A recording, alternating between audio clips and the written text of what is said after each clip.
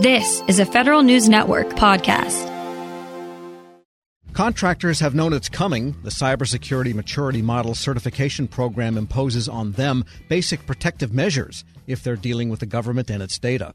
Earlier this month, the program moved closer to operational reality. Here with what you need to know, Rogers Joseph O'Donnell partner Bob Metzger. Bob, good to have you back. Thank you. Now, this program, again, has been promised, but it's not quite imposed in reality yet. But there's some action bringing it closer to where people are going to have to get on the program. Tell us the latest. Well, Tom, there is a lot going on. It is a huge effort, and those in the Office of the Secretary of Defense who are responsible, Kevin Fahey, Katie Arrington, deserve a lot of credit for getting so much accomplished so fast. And we also have to recognize the hard work and the accomplishments of the volunteers on the CMMC accreditation body. That said, I have some issues with where we're going and where we ought to end up. I'll briefly summarize where we are. A lot has been accomplished on what's called the assessment ecosystem.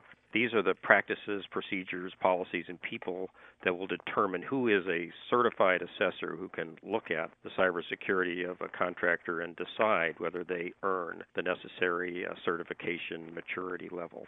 Lots has been done there. And something has been done on picking the initial programs that will be pathfinders to see how well CMMC works in practice.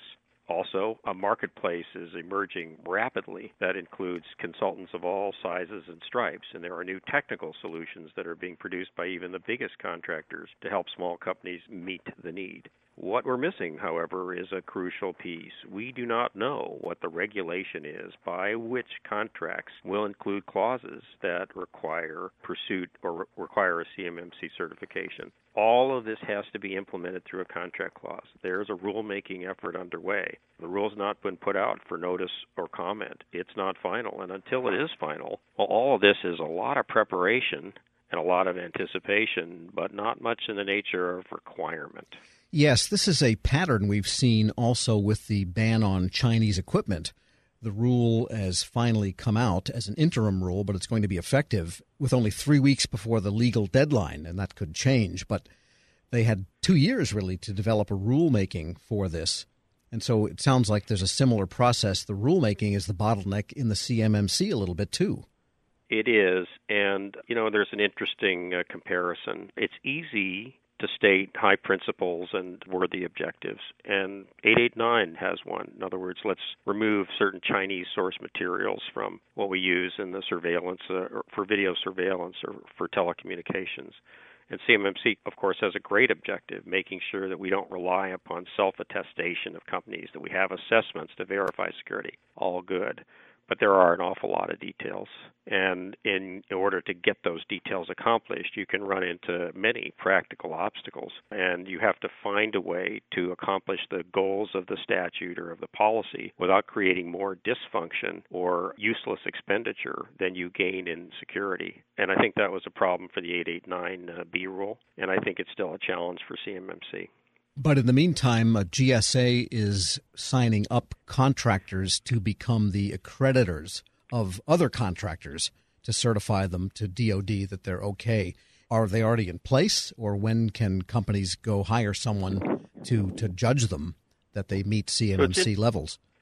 GSA is doing something different we'll talk about in a second. The accreditors are going to be produced and verified by this nonprofit organization called the CMMC Accreditation Board.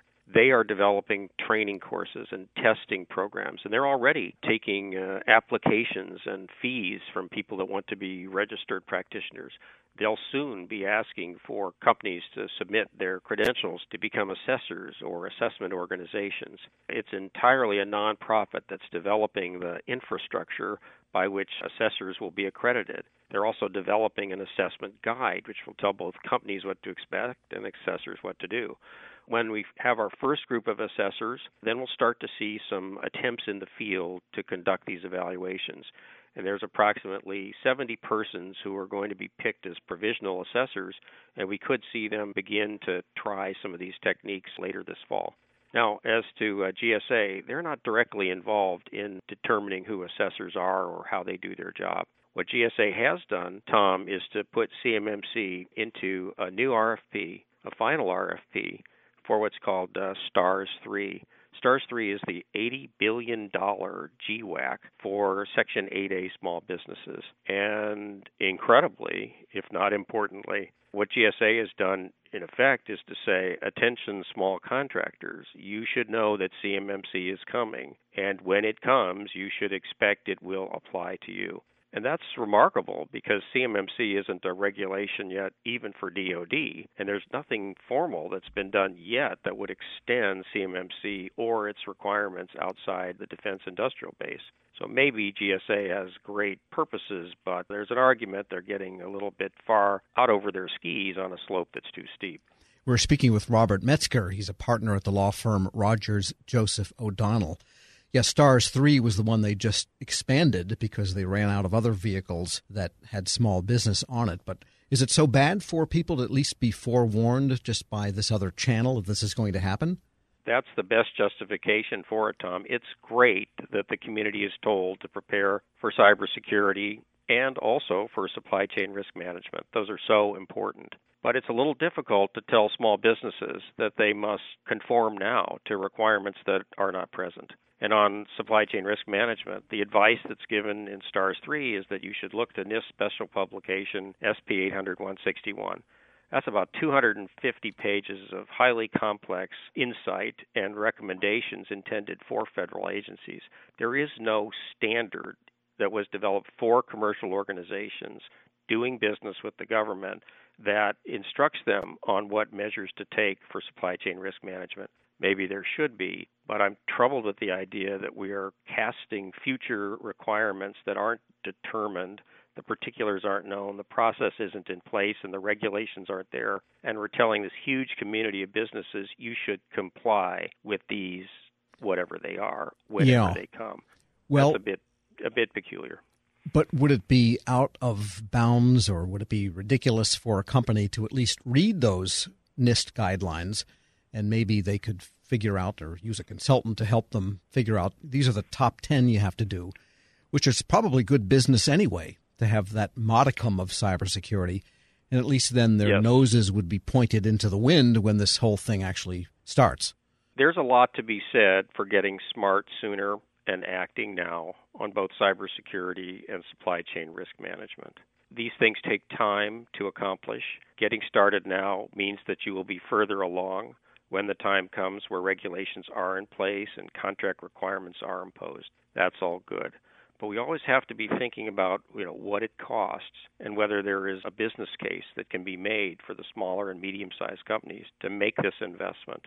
We also have to be wary of asking people to meet requirements or standards when they don't exist, because in these difficult economic times, many companies are going to be very careful before they spend a lot of money unless they know what the target is and how it will be determined whether they got close enough to that target to earn the new business. Right, and the same companies may have already had to spend money to throw out all their Huawei and ZTE gear and get in whoever is not on that bad list. Absolutely. Some of the aspirations that we have that are excellent national policy can have extreme effects upon the operations of companies who may already be strained. We're talking a lot now, as you've read, Tom, of course, about reshoring aspects of our industrial base. I'm all for it, but we can't bring everything back instantly, and we have to be careful that we don't impose obligations upon our industrial base that they can't afford to fulfill or that they literally cannot fulfill because of the absence of qualified U.S. sources. That's one of the problems with the 889 ban. Nobody wants these Chinese sources in their supply chain, but deciding that you don't want them does not create affordable, acceptable alternatives instantly. And we have to be wary of imposing obligations or liability risks on companies for actions that they cannot take or for participants in their supply chain which they do not know. And getting back to CMMC, just briefly, what are the timelines and deadlines now over the next several months? Well, CMMC is a little bit delayed, largely because of COVID-19.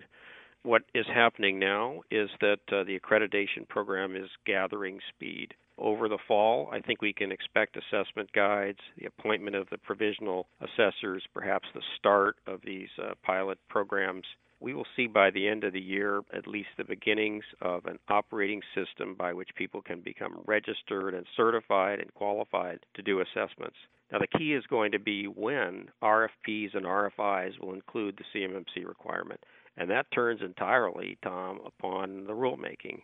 Now, I'm told that we can expect that a rule will come out for comment maybe in September, October.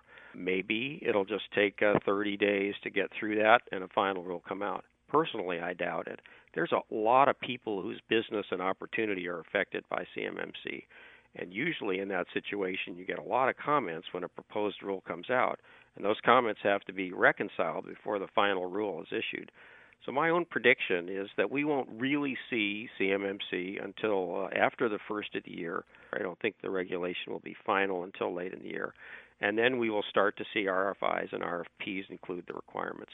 Now, that seems like a long time away, except really it isn't. Because if it takes you 6 months to get ready for an assessment, well, conceivably you could be looking at CMMC requirements in your RFP, as early as 6 months from now. So you better get started. Robert Metzger is a partner at the law firm Rogers, Joseph O'Donnell. Thanks so much. Thank you. We'll post this interview at federalnewsnetwork.com/Federal Drive. Hear the Federal Drive on your schedule. Subscribe at Apple Podcasts or Podcast One. Helping your employees learn new cloud skills helps your business become more agile, more resilient, and more secure. Not helping employees learn new cloud skills causes your business to become less agile, less resilient, less secure, less innovative, less profitable, and, ultimately less of a business. Don't become less of a business. Try Pluralsight and get your employees everything they need to learn new cloud skills. Learn more at pluralsight.com/vision. Want more ways to show your good side to the world? Donate plasma at a Grifols Center and join thousands of donors who are helping to save lives. Receive up to $1,000 your first month. Learn more at grifolsplasma.com.